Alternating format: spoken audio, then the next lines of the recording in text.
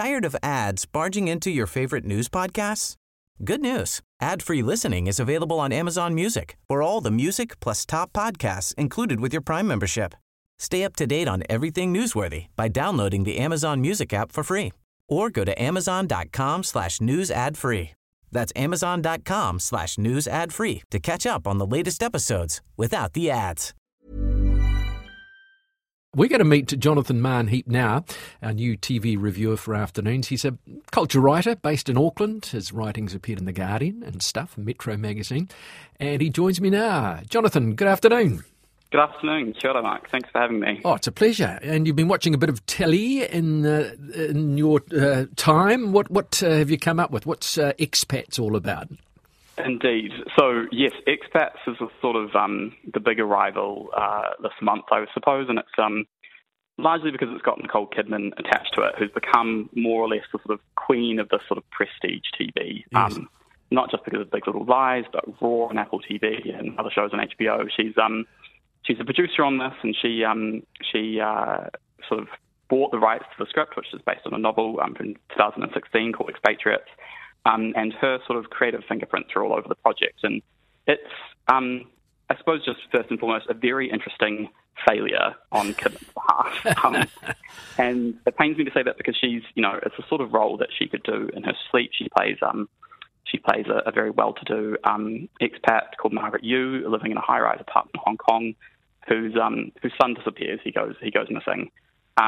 And the series is sort of set in a sort of bifurcated timeline before her son's disappearance, and then the months of grief that sort of follow. And it's not really a whodunit. It's the sort of central mystery of what happened to her son and how that occurred isn't really the focus of the series. It's more about Kidman's kind of ennui and the ennui of the other incredibly kind of privileged woman in her social circle in this high-rise apartment called The Peak, and how the grief of this traumatic event kind of cracks all those fissures of their life sort of wide open, and what else comes out in the wash. So where does Nicole go wrong with this?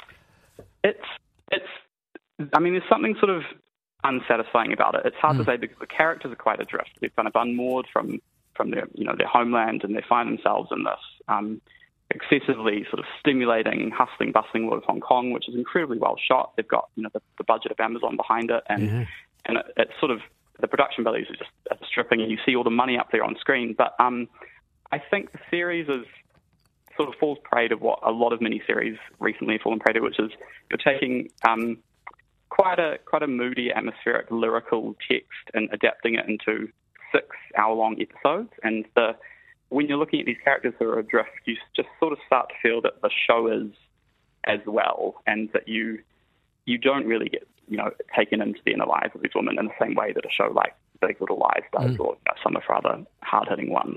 She certainly played a very sympathetic character in Big Little Lies. Does this one? She just doesn't work. I mean, it just doesn't to get through in an emotional sense.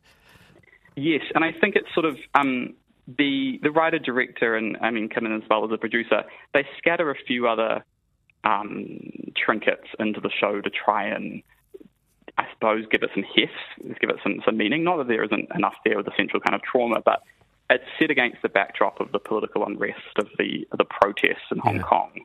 So it's kind of taking place in this twilight zone of her own emotional exhaustion and the political unrest of the time. But the show, that kind of concept just really remains in the background. So you sort of, she's seen walking through these marches, and you're aware that it's happening and that she's in a world of turbulence. But again, the show doesn't really have the dexterity to do anything with that. It's just there. So, an astonishing look at Hong Kong as a city, and Kidman's performance is strong, but it's as a show about sort of repressed one-percenters, I think we've seen it done better before. Yeah, so not particularly sympathetic. You don't sort of feel anything for them. Yes, exactly. Yeah. Now, you were going to also talk to us about True Detective. This is Night Country. Now, I think this the fourth in the True Detective series, and I think the first one was Matthew McConaughey, which was excellent, but then they've sort of fallen away since then, have they not? Is this one bouncing back, as it were? It is. It's bouncing back in a pretty spectacular and quite bizarre fashion. So it's kind of I think the general consensus seems to be with the series that it's been a bit of diminishing returns. You had a kind of mixed response for the second season, and then all the wheels kind of seem to come off with season 3.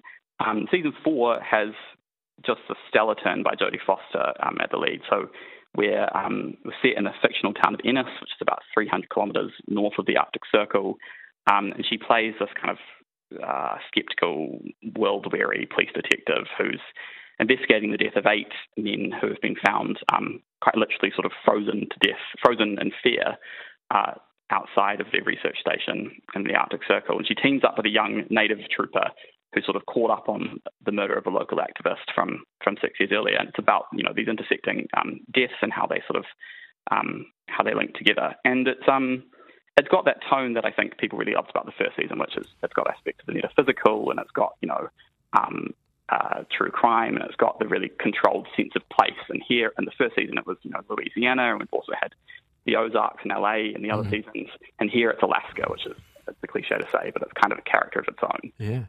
Jodi Foster, of course, she did Naiad recently, didn't she, with Annette Bening, the swimming movie.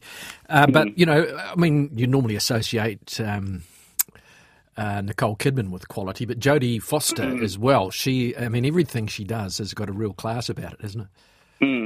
Absolutely. And I think a particularly striking year, because it's been 50 years since Jodi Foster was first nominated for an Oscar in Taxi Driver, and she's come back this year with that Oscar nomination for Naiad, and then this turn in True Detective, which I'm sure she'll be up for Emmy for this year, because her character is just so kind of straightforwardly unlikable. She kind of tilts that paradigm of the police detective on its head, and she does really interesting things with what could be quite a stock character. And I think the show has quite a lot of sort of campy, as I said, metaphysical elements. It really plays into the almost aspects of the occult and supernatural. But Foster is so, she's quite funny. She just makes material with putty in her hands, and she does a very good job. So yeah, it's a pleasure to see her back on screen. Fantastic. And is this complete, or it's on Neon? Is the series completely, out there? They're sort of drip feeding it week by week, which adds into the kind of, watchability of it all. I sort of enjoy that, and I think what the show does a very good job of what the best detective shows do, which is sort of make you think that you're in lockstep with the detectives. So you feel that each week you're sort of accruing these clues in the same way that they are. But as ever, sort of Jodi's character is one step ahead of us all. So yeah, there's 2 or 3 more episodes to go. Fantastic. And you get with that weekly gap, you get the chance to think about it a bit, don't you? And then look forward to it. Whereas when you binge, it's just, you can't stop.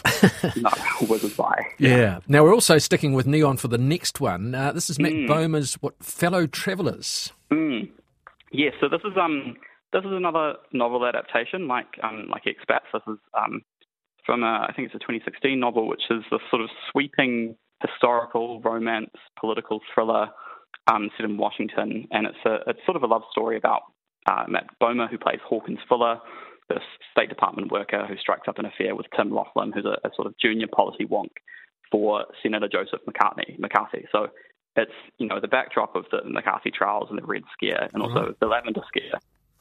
And the show covers about 3 decades of US political history and the kind of erotic romantic entanglement of these 2 men against that. And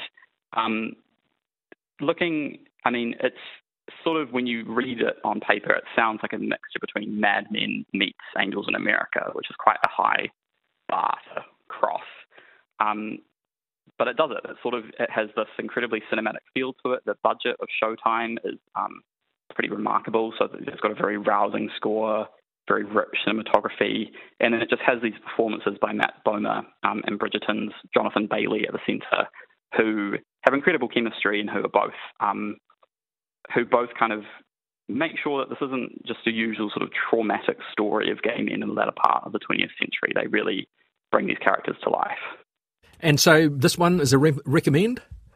Yes, absolutely. I think this one and True Detective, they're wildly different shows, but I think they both have this sort of lived-in novelistic sweep to them. They're both just a great watch, and I think easily bingeable for anyone looking for something this Whiting weekend.